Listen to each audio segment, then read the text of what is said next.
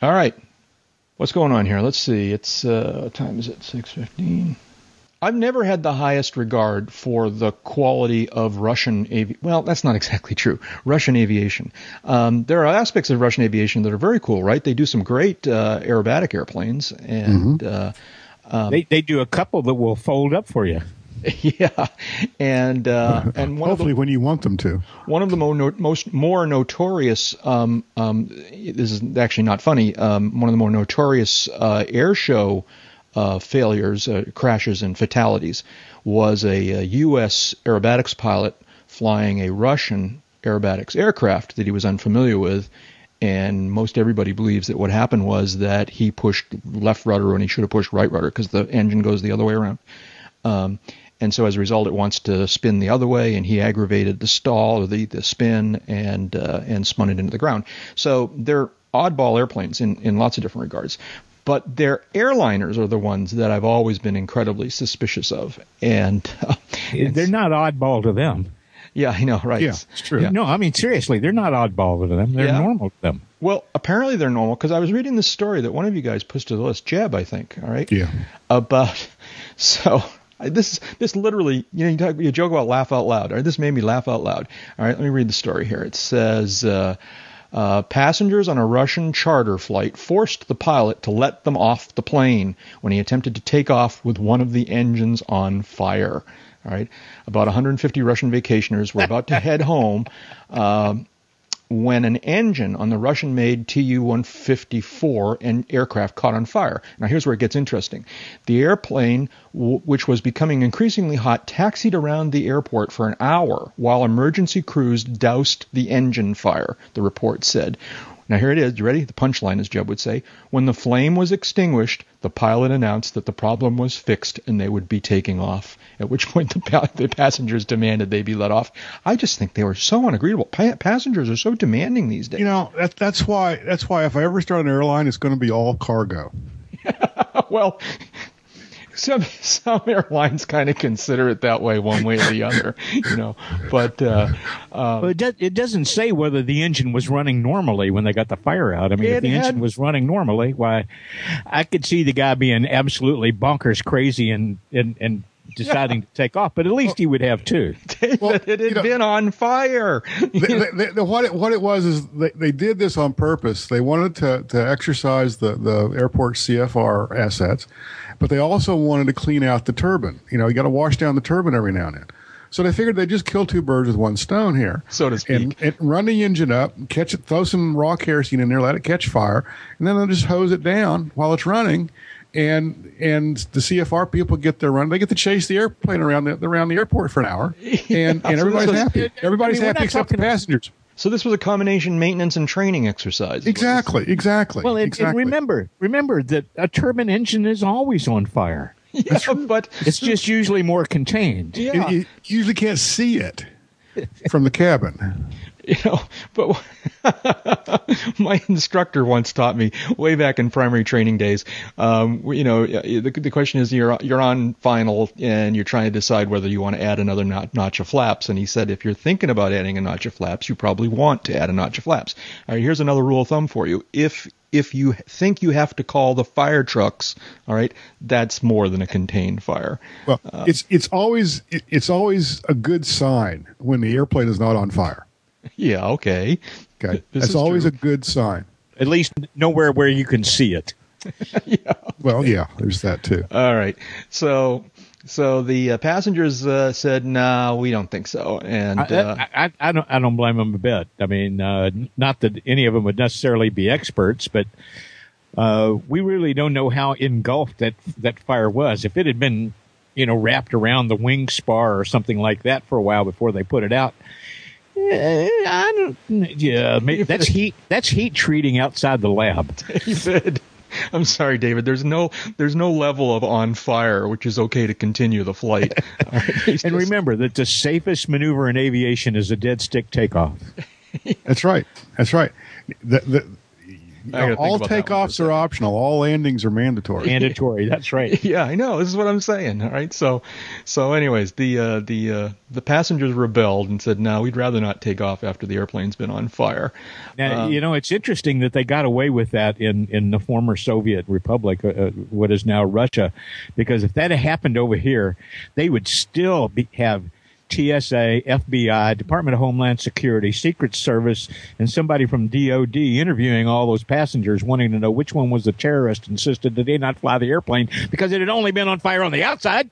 Yeah, I know. That's right. So there's this other Russian aviation story, which I'm not sure if is a continuation of the same story or not, but this is the one about Medvedev's impossible airport ban. Apparently, they're having so much trouble with these airplanes that they're thinking of grounding the fleet, but that would be the whole fleet, and big major parts of Russia wouldn't be able to get from one place to another on airliners. And do you guys know anything about this story? What's this all about?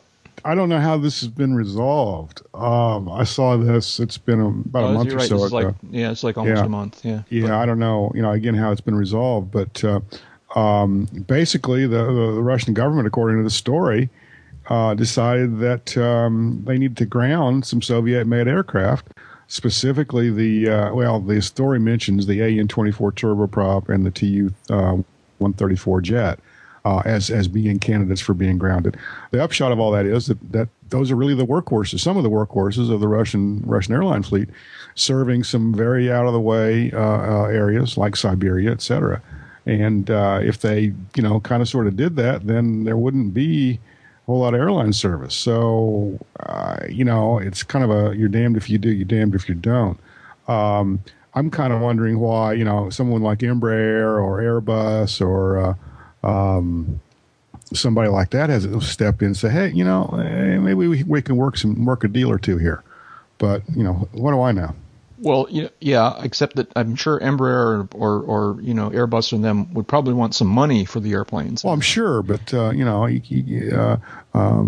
got to be a way to handle that too. Yeah, I guess. And a couple of carloads of gold. They got a lot of gold in Russia still. And how many DC-9s and 7.2s are sitting out in the desert here in the U.S.? That's right. Yeah, it would take much to refurb them and get them going. Trade them for some of this stuff, they'd need some 340s or some some ATRs. ATR 72s would be good. The ATP that British Aerospace made briefly.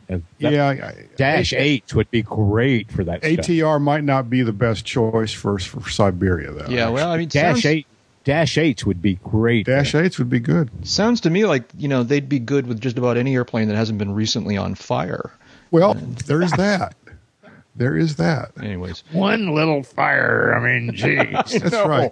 I know. You guys, just such they weren't even in the air when it was burning. I mean. Yeah, you try to take off with one engine on fire, and you never hear the end of it. I know. Hey, welcome, folks, to episode 249. 249. We're getting there.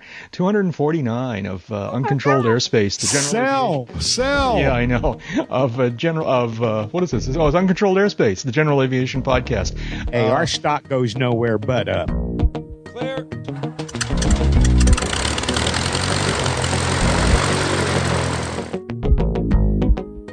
Hearing a little bit of background noise throughout the day, but it's just airplanes, so it's not really noise. Good background noise. That's right. This is the best seat in the house. That's right. We got Skyriders now. We got Skywriters now. Does that say UCAP? I can't. It's got a runway in the front yard. And you're on site, Clearland. Turkey Central Ground, good afternoon, sir. Taxi via Foxtrot and Alpha. We're recording this episode on Thursday evening, August 11th, 2011, and my good pals are here in the hangar with me. Dave Higdon's out there. Hi, David. How are you doing tonight? Doing wonderful. Enjoying like the third or fourth day that it didn't get into 100. Man, like the second day that it didn't even make 90. It's like a different country, except there's no leaves on the trees. Wait, are you serious? The leaves are gone? They've been gone. They fell off while we were all at Oshkosh. Is that normal for them to go this time of year? No. Oh, okay. Yeah. No, it looks like late October here. It would look like late October when I got home almost 2 weeks ago. Well, I don't know. Is that bad? What are they saying about that kind of thing? It was a little thing called like 42 days of 100 plus and almost double digits of over 110. They basically like thermal shocked the trees and a big wind came along and they all fell off. Yeah. And speaking of losing all your leaves, Jeb Burnside is here too. I have no idea what that means. I'm not even. I don't even want to. I don't even know what that means. Listeners, in case you haven't figured it out, we're all feeling a little wacky tonight, so anything's possible. Hang on. We may put out the fire and launch anyways. What the heck? How you doing, Jeb? What's going on? Oh, about the same old, same old. Once again, basking in the glow of putting another issue of aviation safety to bed. Trying to lick my wounds from that, and still trying to recover a little bit from Oshkosh. But we haven't had 110 down here, that's for sure.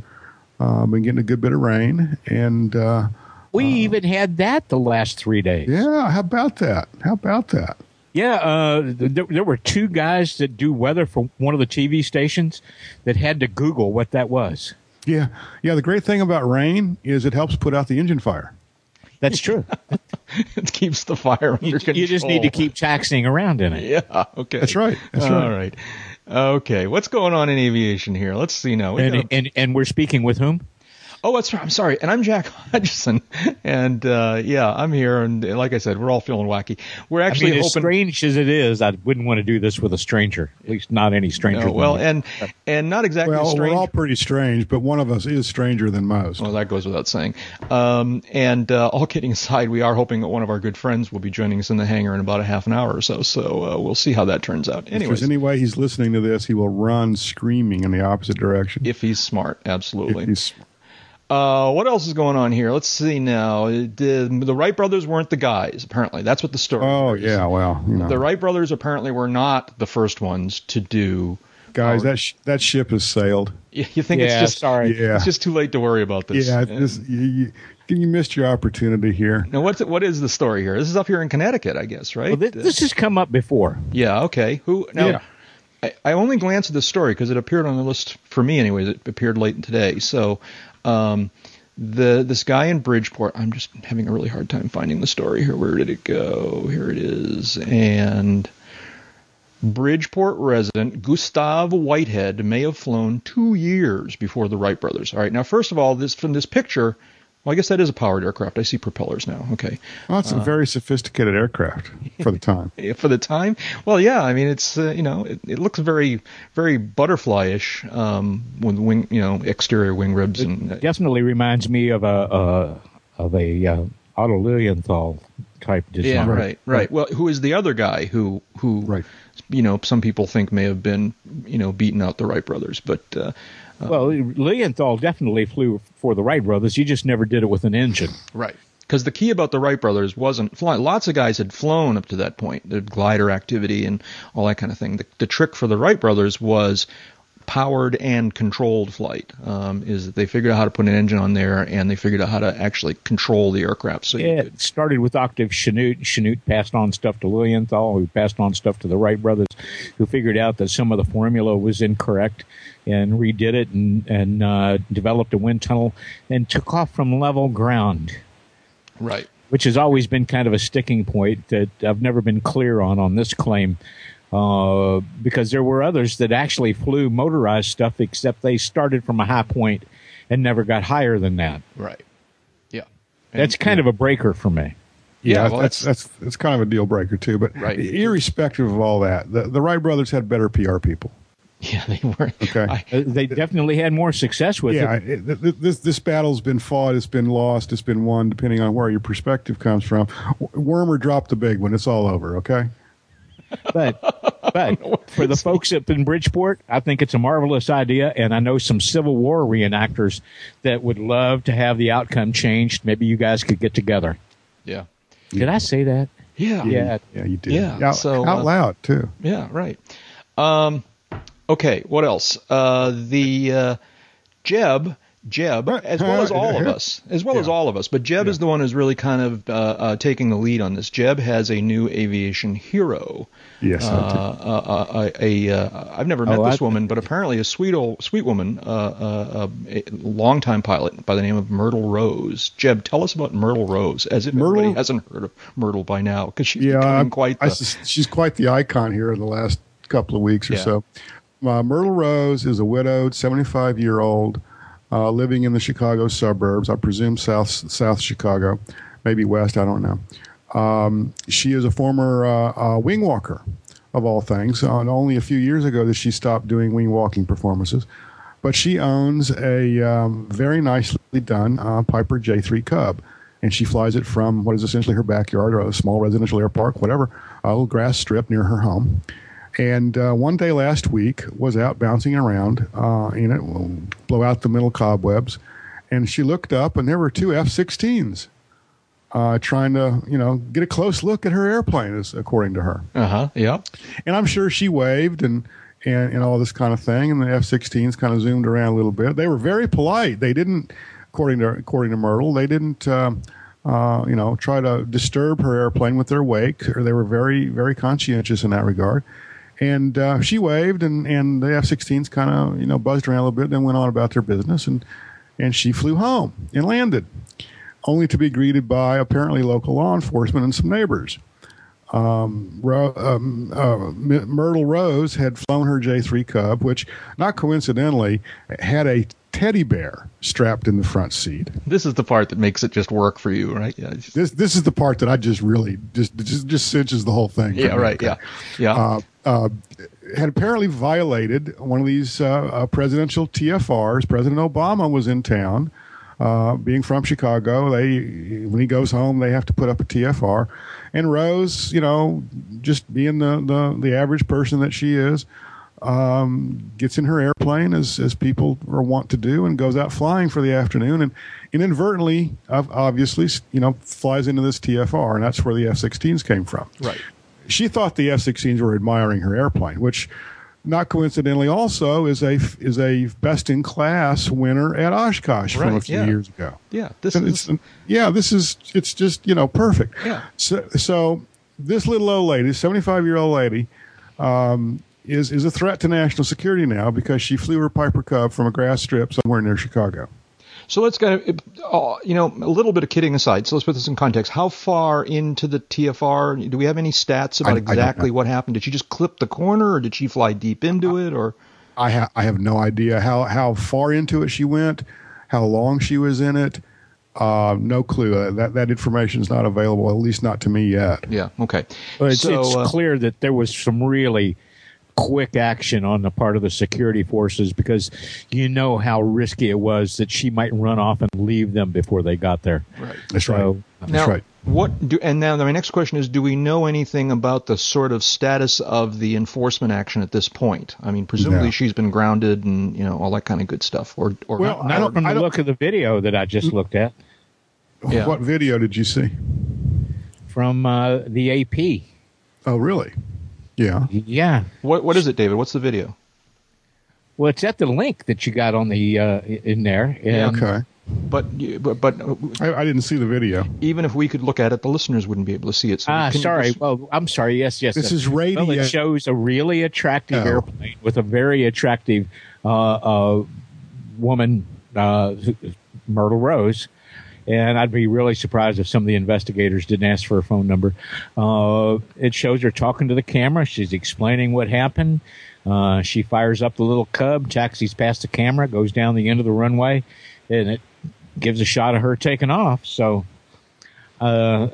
but do we think this is a recent video, or we think this is from? Oh yeah, it's recent. It was posted on X5. It was why would the AP take video of her if it wasn't on this? Okay. If it wasn't after the incident? No, this is related to the story. Well, okay, good. She's explaining why this happened or how this happened. Her side of it. Now, leave it to a great friend of aviation, James Fallows. Am I right? It's James, right? James Fallows? James Fallows, yes. Fallows, for putting this whole thing into a very particular perspective. And Jeb, maybe you'll go on with the story and tell us what Fallows' perspective here was. Fallows Fallows, of course, is a fairly well-known writer and pilot, and and he's written some books, and he's written a lot of magazine articles, and he's got his own blog and all this kind of thing. And on his blog earlier this week, or I guess it was maybe last week, I'm not really sure. Hang on a second. Well, it's been since this happened, so. Anyway, Fallows recently on his blog drew a very, very interesting comparison. It seems that two pilots that we've talked about here on the podcast in the past, Ms. Rose and Senator Jim Inhofe, are both 75 years old. Mm-hmm. Yep. And Fallows, as I kind of wish, one of the three of us had thought of this earlier on, but Fallows asks the question vis-a-vis Inhofe's enforcement action, shall we say, last year, when he landed on a closed runway and scared some workers and all this kind of thing. Here's Inhofe as a 75-year-old pilot. Here's Myrtle Rose as another 75-year-old pilot.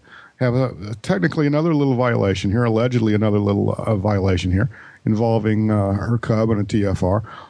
How will the FAA handle Ms. Rose? Mm-hmm. Or are they going to use the same kid gloves that they used on Inhofe? They're both 75 years old. I can't imagine that there'd be any other reason for the FAA to come down heavy-handedly on Ms. Rose. They're both 75 years old. What could possibly be the difference between their two situations? The senator nearly killed some people, but Rose is a terrorist, right? Well, and maybe you the one of the words in your statement there has something to do with it. Also, he was a senator. Yeah, I know.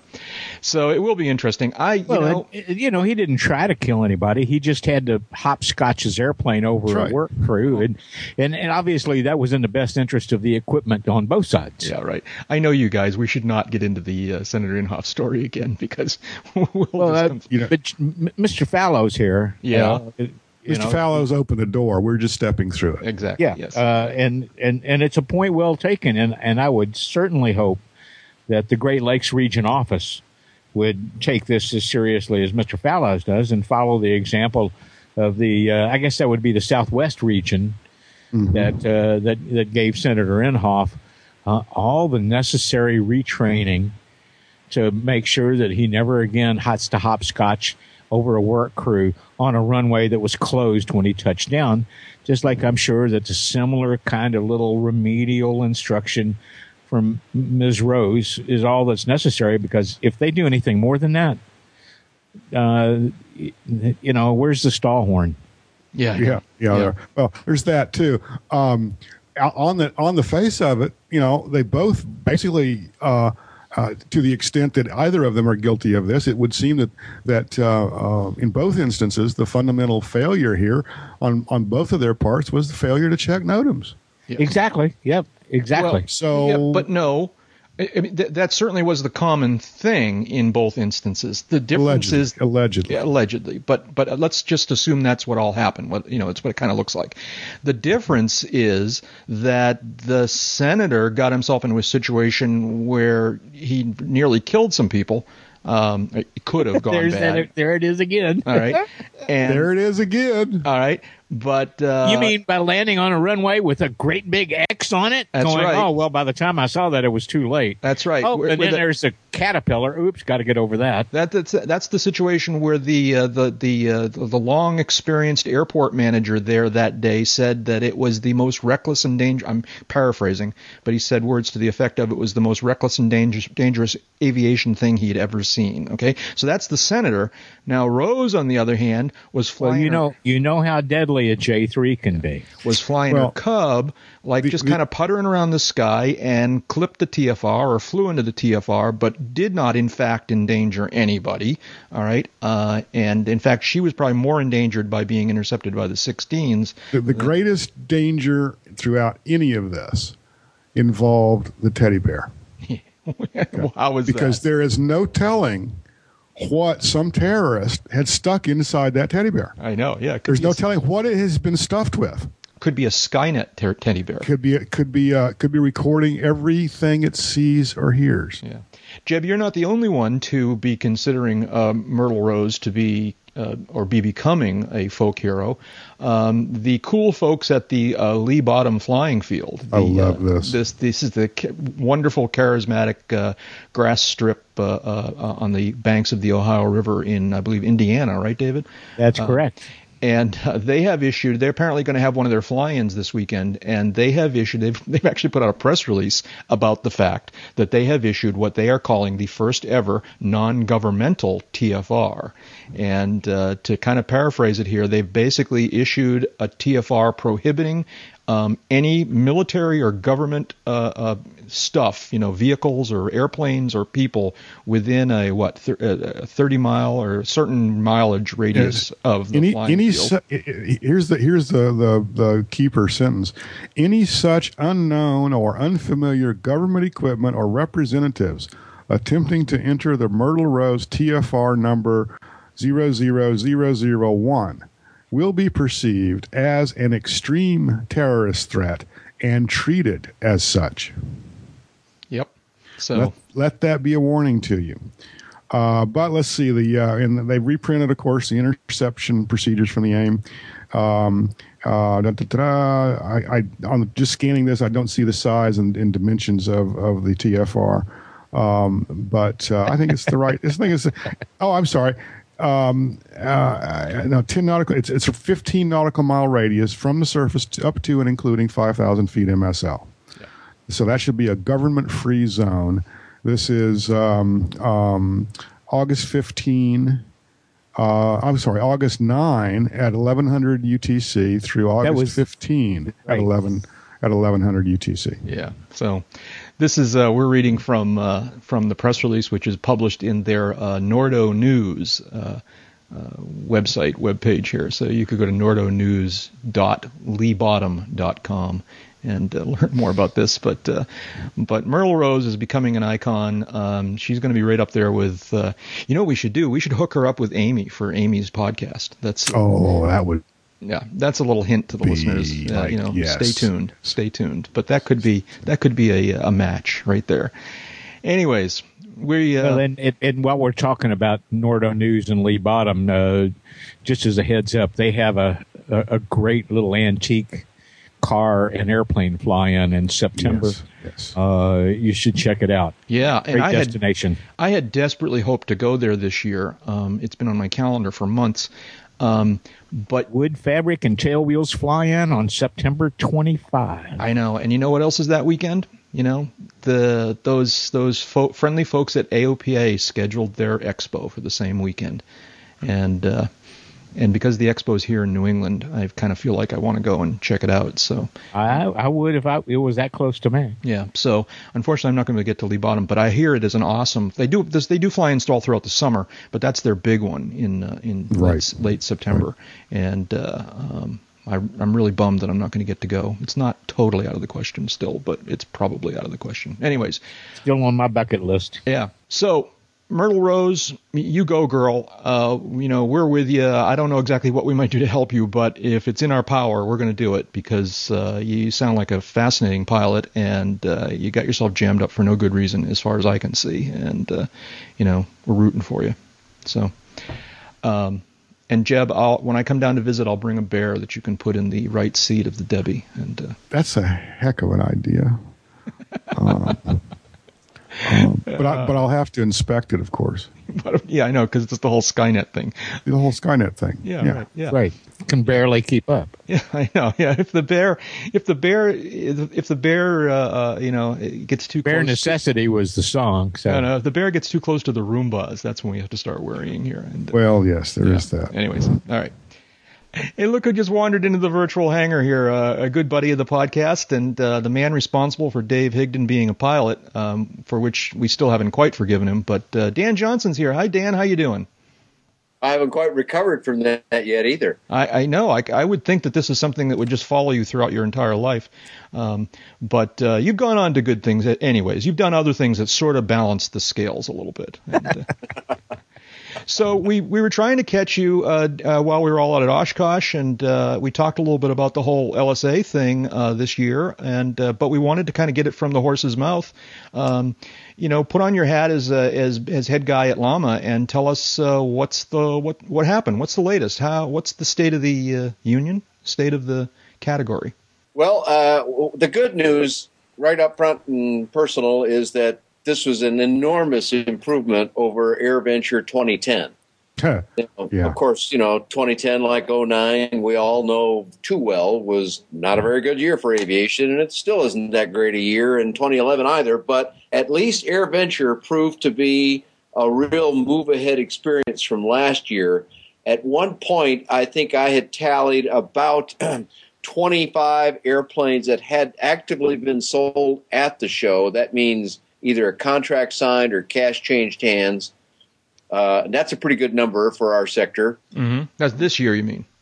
Yes, just at this year's AirVenture. Okay. And that's at the show. That's not saying we think we're going to go home and get some orders. This is what we got at the show. And that does not inclusive, because I didn't talk with everyone in the sector. So by any accounts, that's a pretty banner year. A lot of folks, if they go take 2 orders at the show, consider that a pretty good thing, because people don't often come to these shows ready to spend money. Right. Not at least not to pay the whole price on a new airplane. Yeah. Of course, they do come to spend money. I need to correct that thought, I guess. But then there was the other side of the coin, which is what I'm saying, future delivery positions.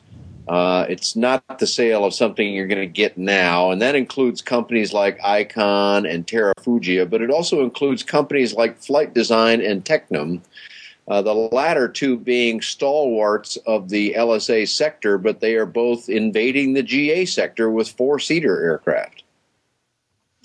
Okay, yeah. But that's... Oh, yeah, that C4 has really got some great numbers behind it, too. And they would be numbers I'd have trouble with if it was somebody else claiming that they could do it.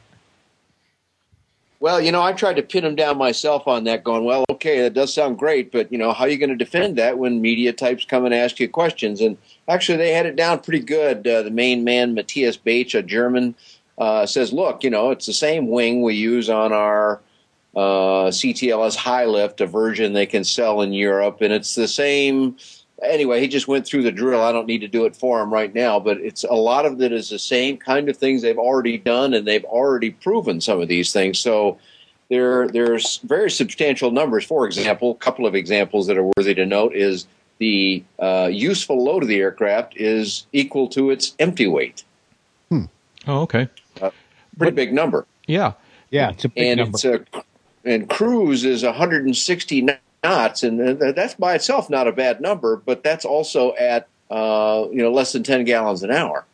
And Really? MOGAS is going to be possible. And a diesel engine is coming. So there's some kind of interesting out-of-the-block things for a company that's being the leader in LSA, got some street cred, if you will. Mm-hmm. Yeah. But now it's although it comes from the same manufacturer as the LSA, it's a very different airplane. You mentioned that the wing is the same. What other similarities are there? Is it the same? Is it just a bigger version of the CTLS? Yeah, basically, it's sort of the iPad version of the iPhone in the flight design world, I guess. It looks a lot like a CTLS. In fact, they said people looked at it and sort of went, oh, I didn't think the CTLS was that big.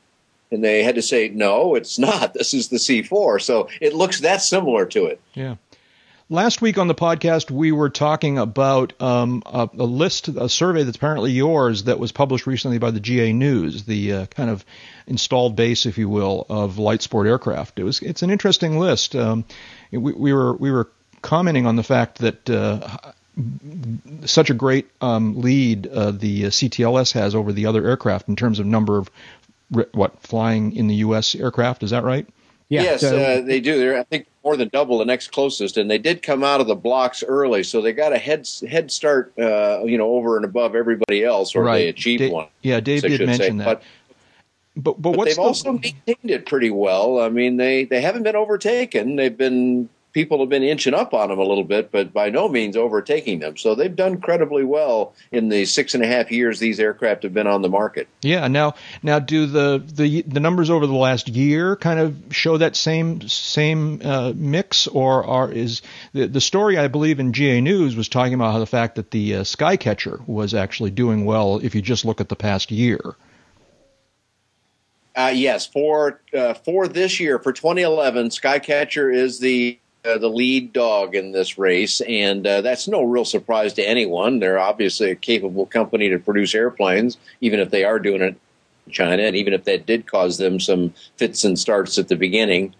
They took what they said was at one time over 1,000 orders for them. So even if a few are waiting to take their delivery positions, they still got plenty of orders they can fill. It's just a matter of how fast they can crank them out and who's ready to pay the balance, I guess. Mm-hmm, yeah. But so they've done very well. But that fact by itself also changed one other dynamic that was a little hidden, and that is that for the first time in 6.5 years since these things have come on the market, we had a half-year period when American producers, assuming you call Cessna an American producer, I guess, outran the imports, specifically from Eastern Europe.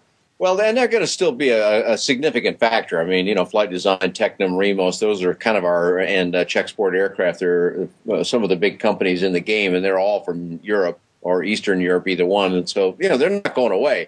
But because of Cessna doing so well, and combined with some other producers like Cub Crafters, Americans finally won the parade for at least a while. So that's kind of fun. Yeah, cool. Yeah.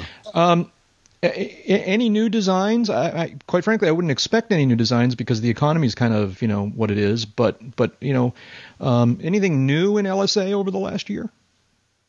Well, yes, actually, and I guess partly is new something that no one's ever seen anywhere before. I guess that's a real definition of new, but new to the American market is certainly another one. And after a period of a little bit of slowdown in the number of new SLSA coming on the market, we had another little short burst of them. Nothing like an air show like Oshkosh to get people to wrap up a project or something, I guess. And so I think we had 6 new editions of SLSA just in the last month and a half before AirVenture started, now bringing the total to 120 models in 6.5 years' time. It's a pretty amazing flowering of designs. Not that all of those were designed from scratch in that period of time, but they either came to the U.S. market or were revised for the U.S. market, or were never seen in the U.S. anyway before. So they're new to Americans for sure, and it's a fairly incredible development, I would say, with more to come. Icon and Terrafugia, 2 interesting examples that aren't on that list yet. Mm-hmm, yeah. Anything on the horizon that we should be watching for? Are you hearing of any new designs or new aircraft that may be appearing in this category? Yes, I hear about them all the time, and I'm kind of loath to speak about them because we've all been in aviation long enough to have heard about new designs coming, and sometimes they make it and sometimes they don't. But there are some interesting new things coming. But what's kind of got the focus of the community right now is FAA and their plans to start going out and doing compliance audits, but they're also extending an invitation to industry to, if you will, rally to that and do our own independent third-party auditing, which they've repeatedly said they would rather be the situation. To me, it's an interesting little extra window into the mind of FAA, this giant organization that sprawls all over aviation in the United States with only a few exceptions, skydiving, ultralight 103 airplanes, and some of that kind of do their own thing, balloons. But here's the SLSA or the LSA sector, and it's fully built aircraft that basically operates somewhat outside of FAA. Not entirely. They're still the regulators, of course, but they like us using the term self-governing. And that's a pretty apropos word for the LSA sector. Mm-hmm. So tell us about some of the new stuff.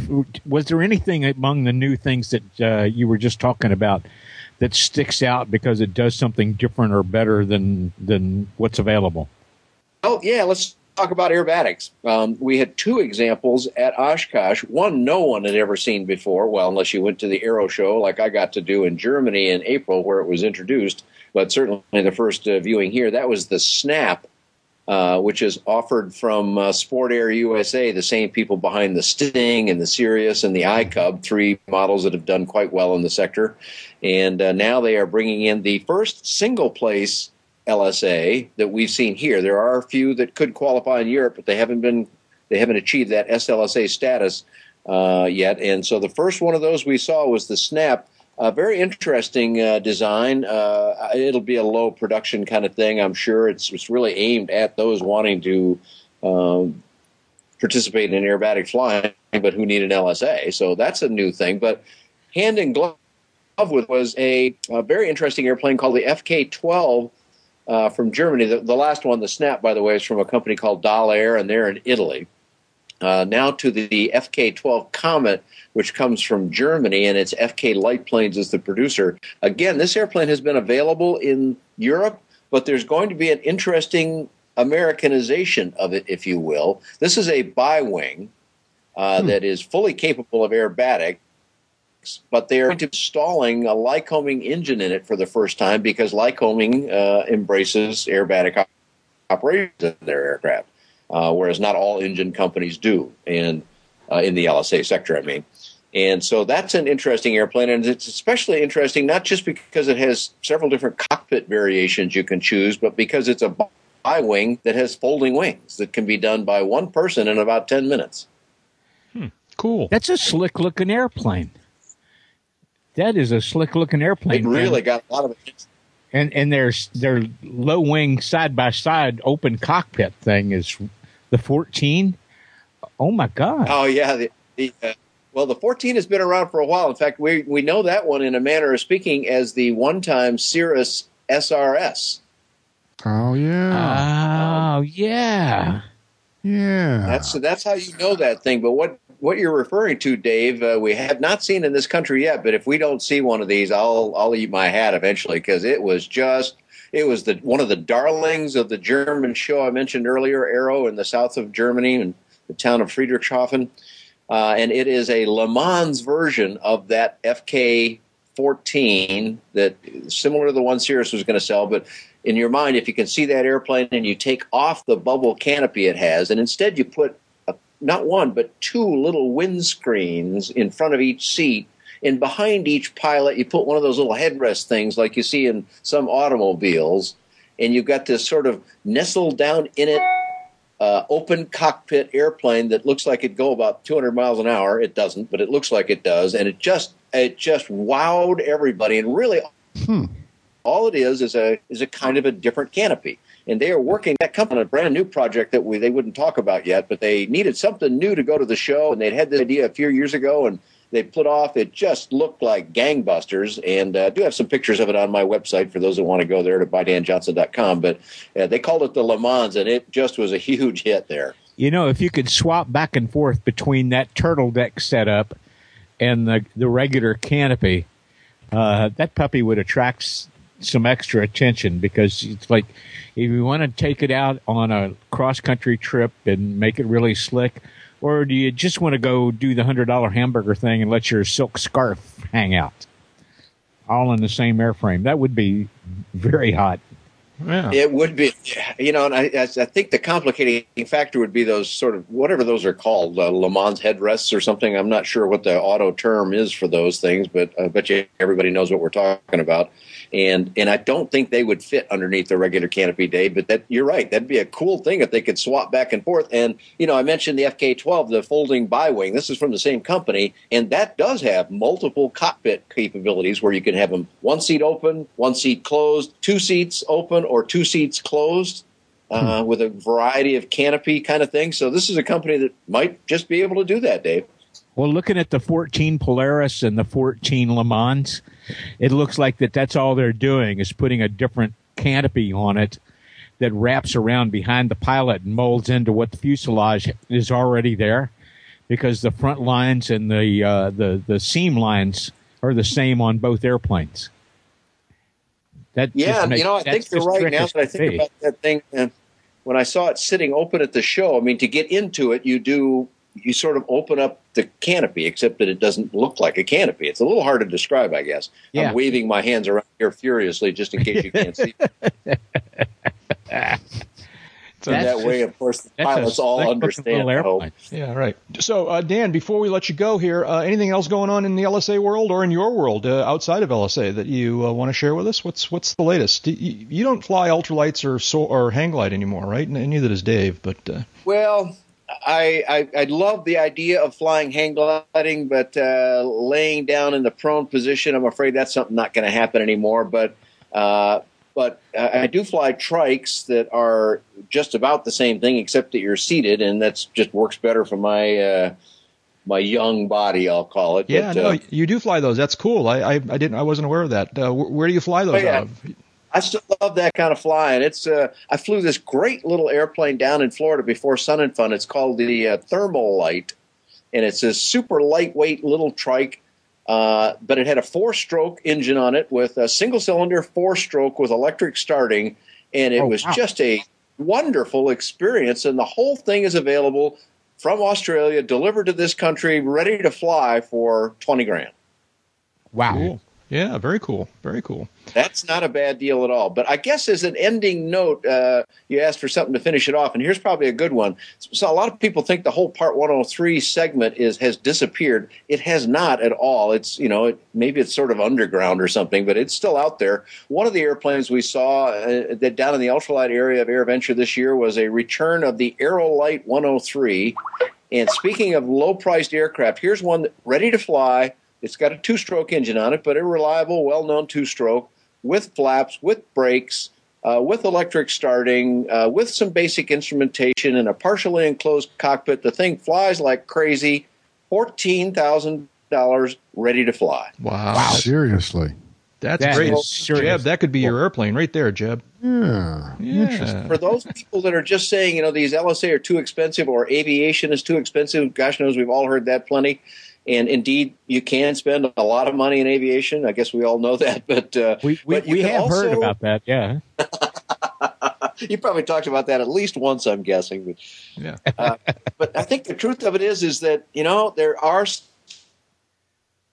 still some very attractive little airplanes that you can fly for very little money. Now, they're not going to go 200 miles an hour and get you across multiple states in a short afternoon or anything, but they can deliver a whole lot of enjoyment. They've got good records of safety and so forth. And I'm telling you, $14,000, you have to look at it to see what all it is, but it's a nice little airplane. Flies real well at about 55 miles an hour. Yeah. I remember the Aerolite 103. I always felt bad that it didn't catch on better than it did. Well, I had some issues with the management, ownership of the company, and there was kind of a little dispute between a couple of people. But that's all settled now. That's the original guy that's doing it. His name is Terry Raber, and I think it's Aerolite-103.com or something like that, if I remember correctly. And so go have a look at one of those things or check out my site where you can get links to most of these kinds of things. And that's what I was just leading up to, Dan. So so you do, in fact, maintain a really terrific site with all kinds of information about these categories of aircraft. Tell us what that website is. It's bydanjohnson.com. I write articles, and they're by Dan Johnson. So the name of the website is bydanjohnson.com. Yeah, great. David, you were going to say something? Wasn't Cherry one of Chuck's minions years ago? The guy behind the Aerolite, Cherry. Wasn't he one of Chuck Slasarchik's minions before that? Yes, he had operated on. He flew some Hawks before he got involved with this. So yeah, your memory's good there, Dave. And I think he's not done that for a while. He's kind of known for another product he does, which is a plastic extruded streamlining that the Ultralight group embraced because they were real light ways to streamline round tubing. And he did some other little, bits and pieces. He's got a real clean sense of design. When you look at his airplane, you just kind of can't see anything wrong with it, and everything always looks nice and tidy and proper. So you get kind of a good feeling when you look at him. And by the way, I guess I should say his regular price on that airplane is $17,000. $3,000 of which is for building, and he was offering the building free to those that went to gave him an order at Oshkosh. So you might have to amp all the way up to $17,000 to get a fully built, ready to fly Part 103 legal airplane. But that's still less than the price of an average automobile in the USA. Yeah, that's right, and it's a brand new airplane, brand spanking new and looking good. Yeah.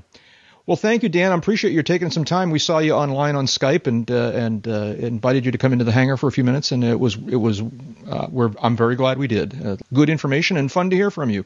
Dan Johnson is the president and chairman of the board for LAMA, the Light Aircraft Manufacturers Association, and the head guy at buydanjohnson.com, where he has all kinds of information about lots of different kinds of airplanes. A very, very cool website. Thank you, Dan. Great to join you guys. You're always fun to be with, and we love listening to your show. Keep up the good work, please. Thank you very much. Give our best to Rand, man. Yep. That was great to have Dan stop by like that. We've been kind of faking it on a lot of LSA things over the last couple of weeks, and to get it from the horse's mouth was great. So we thank him for stopping by. What else is going on here? Let's see now. We are actually kind of starting to reach the end of our allotted time here. And we've got a couple things on this list I wanted to talk about. Let's see if I can figure out. Oh, I know what I wanted to talk about. Jeb, I asked you to dig out this email before we started. I still have it. Because we got some really cool news from Dave Schellbetter, our friend down at Sun and Fun Radio down in Florida, and he gave us some really interesting stats. Can you read the relevant parts of that? I will read this. This comes from Dave. It says, according to Dave Pasco, liveatc.net. Now, Dave Pasco is the guy behind liveatc.net, which people can use to go listen to actual ATC audio. A lot of it live, some of it you can go back and look at archives if there was a specific frequency or time of day that you wanted to listen. But anyway, according to Dave Schellbetter, Dave Pasco tells him that liveatc.net and their /SNF link, SNF of course standing for Sun and Fun, has had more than 46,000 hits listening to Sun and Fun Radio since Sun and Fun 2001 ended. So over the last, 3 or 4 months now, it's been about 3 months or so when we got this email. So, just a nice little shout out to Dave Pasco for sponsoring all that, but a great shout out to Dave Schellbetter for keeping up that end of it and making Sun and Fun Radio available 24/7 around the world. Yeah, really, all year round too, and that's just terrific. What he's been able to do with that. They post a lot of the archive stuff from the recent year and even highlights from past years. So there's all kinds of great archive. Might even catch an old episode of ours on there some point. Yeah, sadly true, but that's sadly. But you should listen anyways. All right. Yeah. And so we sounded much younger then. That's right. I'm also digging for the information, and we should get Schellbetter on the podcast again sometime soon, so he can give us the real skinny on this. But as I understand it, because Sun and Fun Radio is now on the internet all year round, they are looking for sponsorship sponsors to help them underwrite the expense of this whole thing, and so they've got a number of different sponsorship packages available. And if your business or you as an individual are so inclined to support Sun and Fun Radio this way, you ought to get in touch with Dave Schellbetter and learn more about the different packages that are available. Dave, you would have sworn you gave me a link to some information about this.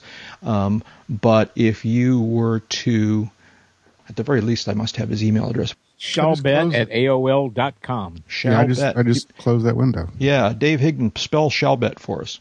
SHALLBET at AOL.com. Yeah. And Dave Schellbetter would be more than happy to tell you about the different opportunities to underwrite and support Sun and Fun Radio all throughout the rest of the year. Are you really giving out Dave Schellbetter's email?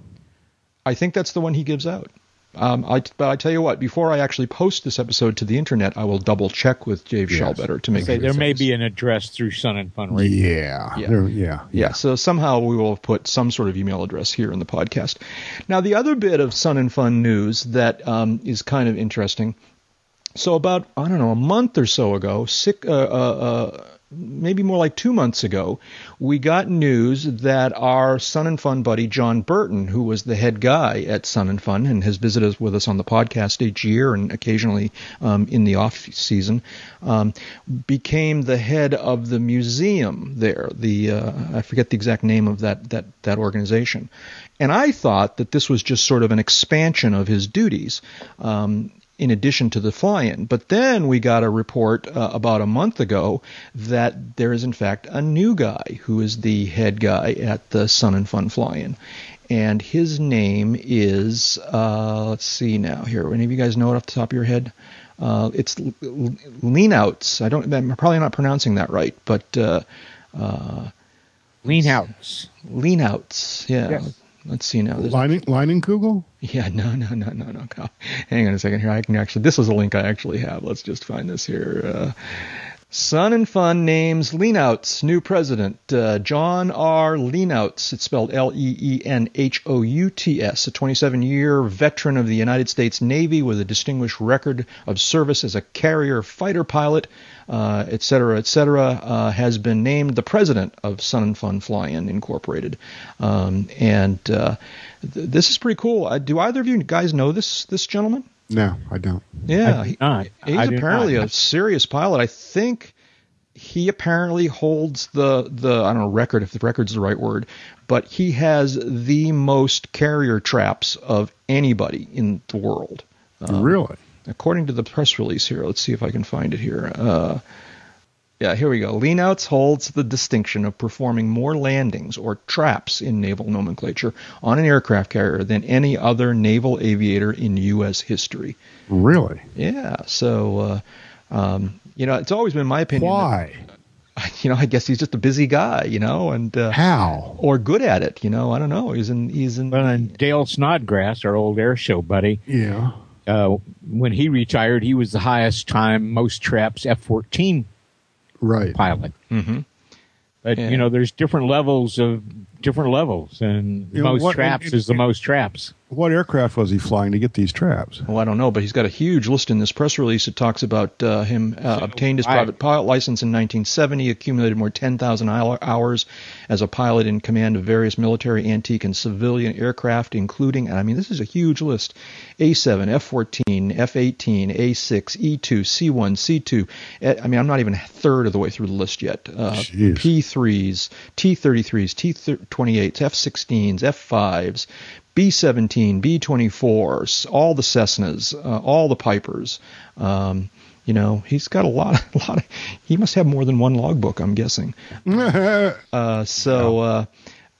an interesting guy, at least from his bio. I'm looking forward to meeting him and wish him the best as the new head guy at the Sun and Fun Fly-In. We look forward to meeting and working with and having him on the podcast. Yeah. So what's next here? Let's see. He was at Oshkosh too. Was he? But you didn't get a chance to meet him, obviously, because I asked you that already. They had a press conference where they introduced him, and That's right. I edited a little piece that went into the paper about it. Mm-hmm. Yeah. It's funny. This was announced the Friday before Oshkosh started. Yeah. So. And you're right. I now that you mention that, I do recall there was that thing. I was going to go to it and kind of get in the same room with the guy, but my editor was a slave driver. You were somewhere around the field. Yeah, I was around the field. That's exactly right. I was between. Well, the editor this year was really, I know, really, between the column they make me write and the podcast they make me edit. I was kind of tied up. Anyways, so that's some cool Sun and Fun news, and we've all been starting countdowns to AirVenture 2012, but we need to do a countdown to Sun and Fun 2012. Yes, we do. We have to get a calendar for that. Coming in the spring. Watch this space. That's right. About, 5-6 months now. Yeah. I was actually going to the Sun and Fun website here and see if... well, that's cheating. You can't do that. If they have like a countdown clock or something here. They don't? I don't know. I can't get to the homepage. Yeah. All right. Enough of this. David, we found an airplane for you to fly. Okay? I don't think this is on the list. All right? But this was in the forums. Okay? Oh, yeah. March 27 to April 1, 2012. There we go. Dun, dun, it ends on April Fool's Day? It does. Whiskey Tango Foxtrot. Well. That's going to be fun. Yeah. That's going to be fun. Well, we do a closing day podcast. Do you think people will make jokes of this? Oh, that's true. No. We will do that. Oh, we're doing a podcast that morning. Okay. Oh, we're doing a podcast. Yeah, of course. Oh, We're always so serious. Oh, the mind boggles. The mind boggles, yeah. Oh, the mind boggles. So here's the airplane I was talking about. This is from the forums. Listener Nova Bandit posted a picture of an airplane. He says a new old take on a ducted fan. All right. So this is basically a great big cylinder. All right. Maybe like 4 or 5 feet in diameter cylinder, all right, with an engine in the middle of it and a propeller at the front of it and wings attached to it and a little bit of a cockpit stuck on the top of it. And looks very much like, well, it also looks like a little bit like a cartoon airplane, but it's a real airplane. And it looks a little bit like the GB in my mind. It has that kind of fat, rotund look to it, all right? Fat bumblebee body with a mid-wing. Okay, and then you look at it and you say, "No fracking way that's going to fly." Except it does. It does. And so it's got this big cylinder that the prop drives air, through the fuselage and out and over the tail on the back. And there's 2 big open cockpits on the top. And why would you think I wouldn't fly that? I don't know. First off, it's got 2 seats. That means somebody can check me out. Yeah, okay. And it, by the way, is apparently called a Stipa Caproni. A Stipa Caproni. I'm going to call it. No, that is not an Italian pasta dish. Yeah, no, there's actually a Wikipedia page for it. The Stipa Caproni, also generally called the Caproni Stipa. Big difference, all right, important difference, it says was, it doesn't say is, was an experimental Italian aircraft designed in 1932 by Luigi Stipa and built by Caproni. It featured a hollow barrel-shaped fuselage with the engine and propeller completely enclosed by the fuselage. In essence, the whole fuselage was a single ducted fan, and it goes on. I'm still going to call it the Mannlicher Carcano. The what? Oh, there's even better pictures on this Wikipedia page. All right, there's one picture. Looking straight down the cylinder, the fuselage here, and there's another one that shows a side view of a different model than the one that was posted in the forums, and this one is much more like a cylinder with seats stuck on it. Several years ago, there was this aerial toy that was popular at hang gliding sites and kite stores. There was basically nothing but a hollow sleeve, a cylinder that had a kind of a convex interior surface. Mm-hmm. And when you threw it like a football, it would spin, and the sucker would go a long way. Mm-hmm. Yeah. Because of the way the air flowed through. Not over, but through. Mm-hmm. While it was spinning like that. So, when you showed me these pictures, the Capone, it's like, wow, that was that toy with an engine put in the middle of it. Yeah. And it all kidding aside, it's kind of aerodynamically pretty interesting. I wonder, because the inside, the tube, the interior of the fuselage, according to, if you read, some of the details and history of the construction design of this thing, the interior is formed to mimic an airfoil. Mm-hmm. Yeah, that's what I was wondering about. Air flowing through the fuselage actually generates lift. Yeah, but because it's a cylinder, it doesn't necessarily generate lift that is upward. It's like comes from all directions, and does it give it good lateral stability as well as lift? Apparently, the thing can't turn. Can't turn. Well, it doesn't want to turn. That would be a problem. It's so stable. It's so stable in flight. It's also really slow for the horsepower. Which is why it never really went anywhere. It would probably work a lot better if you could make the fuselage spin. Yeah, that would be the way to go. Of course, the pilot and the co-pilot, their head's going to pop off from centrifugal force. I would guess that if I took this airplane up, I could get the fuselage to spin. Yeah, I know, right. Yeah. Once. Yeah. The trick would be being able to repeat it. Well, I wouldn't really want to repeat it. I'd demonstrate it and I'd jump out, open the parachute. Yeah. Yeah. So that's somebody. You but Jeff, point me in the direction of a checkout, and I will give it a shot. Okay. All right. Yeah. And I'll even eat Life cereal. So much for the Mannlicher Carcano. Yeah. All right.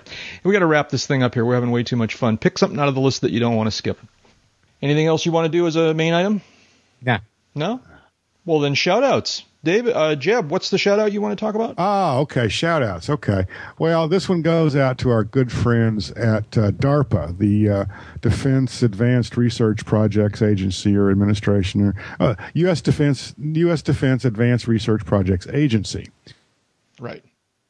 Which earlier today launched it's the Falcon Hypersonic Technology Vehicle, the HTV-2. Launched it at around 8 this morning West Coast time from Vandenberg Air Force Base in California.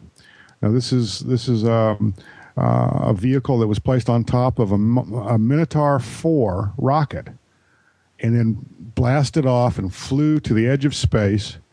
It's designed to separate and then glide back to Earth at up to 20 times the speed of sound back into the atmosphere. Pure research, of course. Supposed to splash down in the ocean, maybe be retrieved, maybe not. Well, as soon as it was launched, it went missing. Oh, I see. I didn't get that part of the story. That sucker is gone. Here's huh? What was the headline? Well, can't find that particular story. But here's another little story. Actually, this is the second one of these that DARPA has launched and lost. Really? in a similar fashion. Yes. So there's a fleet forming up, is what you're saying. Well, what I'm kind of getting at is I don't really think they're lost. Okay. Yeah. I think they know damn well exactly where they are. Uh-huh. But Skynet has taken them over, and they're afraid to tell anybody. I know. So, yeah. Skynet just got a real boost in capability and speed. Mach 20, dude. I mean, come on. I know. That's pretty serious. That's like, Sarasota to Oshkosh pretty quick. Yeah, that would be, it wouldn't be an all-day trip. That's for sure. All right. Well, we'll keep an eye on that one. That's all contact with the HTV-2 was lost just a few minutes into the flight, and quote eerily similar unquote problem occurred during a 2010 test flight of the first HTV-2. Mm-hmm. Yeah. So someone out there has got some very, very fast aircraft. And you know what the symbol painted on the side of this airplane was? A little stuffed bear. A little stuffed teddy bear. That's right. Yeah. David, any shout-outs? Yeah, I got 2 hit and runs. Go ahead. First off, to the Federal Aviation Administration, congratulations coming to your senses and letting controllers fly in airplane cockpits and see what it's like from our side. Like, we get to visit towers and centers to see what it's like on their side. Really smart. Wow, it's amazing. And just goes to show you that all those people that talk about dumb bureaucrats are just dumb people talking about bureaucrats with smart ideas. Way to go. Yeah, so this is their answer to the pilot shortage, right? They're going to... No. We're talking about controllers riding on the jump seats, right? Well, not just jump seats, although that's the high profile one. But this program also put controllers in GA cockpit seats. Ah, okay. And, we highly encourage both. Mm-hmm, absolutely. And the second is to Summer Martell, who lives way out on the West Coast. I'm not sure how old she is, but her father was a pilot. She grew up around it, asked to move with her dad, who was living elsewhere. I think her parents were split up. At 16, she got her pilot's license at 17, and she's going to from the far West Coast all the way back to Ohio, and she's flying a really rare biplane that she owns, and now I can't find the bloody name of it. Yeah, I'm looking at the website. I don't see the name on this either, the name of the airplane. Well, that was one of the things that caught my interest, was like this 1931 biplane that was at its time. 1931 Student Prince. That's it. Thank you. Never heard of it. I hadn't either, and I looked it up and found out there's a whole history about it. The name Student Prince comes because it was a student design project. Anyway, the ladies love tail draggers. For gals who love the fun of flying tail draggers, they're having their own fly-in out in Ohio this weekend. And Summer Martell flying her student prince from the far left coast all the way back to Dayton, birthplace of aviation, to attend this. You know, all the years I've been around this, you'd think I'd stop being surprised at discovering that there's yet another aviation group with some specialty niche. And here it is. And this is all ladies who love to fly tail draggers and antique airplanes. They've got a Pacific gals, a mountain gals, central gals, eastern gals, international gals. You go, gals. I wish I could be in Dayton this weekend because I have a feeling that I'd not only meet some really interesting aviators, but see some interesting aircraft as well. So shout out to all of you for it. Hope it goes really well. I only have really one question. What's that? Do any of them fly around with teddy bears strapped in the front seat? I know, yeah. Threatening the president, right? Yeah. I think that's it. Time to stick a fork in this one? Anything else? No? Big thanks to our buddy Dan Johnson for agreeing to pop into the hangar with us tonight and fill us in on the latest from the light sport sector, as he refers to it. It's always fun to have him visit and chat with him. I really want him to talk more about David's past, though. One of these days, we're going to just have him. We're going to have him on and know David. That's what we should do. That's what exactly what we should do. Yeah. Did I never tell you about Dan's tragic incident and the amnesia it left him with? Oh, no. We'll follow up on that one later on. Dan Johnson is an aviation journalist who focuses on the light sport aircraft field. He's also the chairman of the Light Aircraft Manufacturers Association. Dave, even if we had heard of that tragic accident, that tragic incident involving DJ, we've heard so many more incidents and stories about you that it really wouldn't matter. That's right. Let's see now. Before I was so rudely interrupted, as DJ told us, you can learn more about Dan at bydanjohnson.com and also at lama.bz. So thanks to Dan. Jeb Burnside is a freelance aviation writer and editor, serving as the editor-in-chief of Aviation Safety Magazine. Jeb, where can people find you on the internet? AviationSafetyMagazine.com is a great place to start. JEBurnside.com, AEA.net, sometimes avweb.com. And Dave Higdon is an aviation photographer, an aviation journalist, and the U.S. editor for London's World Aircraft Sales magazine. For some reason, I'm always amazed when I wander into an FBO and see copies of World Aircraft Sales just sitting there, and just kind of flip through. Oh, there's Dave. Oh, there's Dave. Oh, his byline, anyways. David, where can people find you on the internet? avbuyer.com, which is where you'll find World Aircraft Sales, the link to the digital magazine. AEA.net, that aviation safety something or other. It'll come to me in a minute. And hanging around on uncontrolled airspace. And I'm Jack Hodgson. I'm a private pilot, a freelance writer, and a new media producer. Someone said to me, you must not be new at it anymore. He says, we've been listening to you for 5 years. I said, well, yeah, okay, I guess it's not. You can learn more about me at jackhodgson.com and aroundthefield.net. Big thanks to the folks who help us out with this podcast. Jeff Ward for creating our show notes and getting more and more involved in the creation of the podcast in advance as well. Big thanks to Mike Morgan and Royce Earl and to the many other listeners who have created the cool audio clips that we use in the podcast. Also, thanks to Mike Morgan for a very, very kind note that he sent us just the other day. About his kind of reactions to the podcast, and it was very generous what he wrote, and we appreciate that. We are also very grateful for the financial support we receive from our listeners. For information on how you can make a donation to this podcast, see the Uncontrolled Airspace homepage and the box in the right-hand column labeled Tip Jar. It doesn't need to be very much, just $10 or $15 over the span of a year is a big help. And don't forget, you can visit with all of us at the Uncontrolled Airspace website. You can read the blog, view the forums, check out the wiki, the aviation movies list, the new ratings webpage of fame, and more. All of that is at uncontrolledairspace.com. David, do you have something you wanted to say? Live long, prosper, aviate, navigate, but go fly, because time spent flying, it's not subtracted from your lifespan. Bye-bye. And that's enough talking. Let's go flying. AMFFN.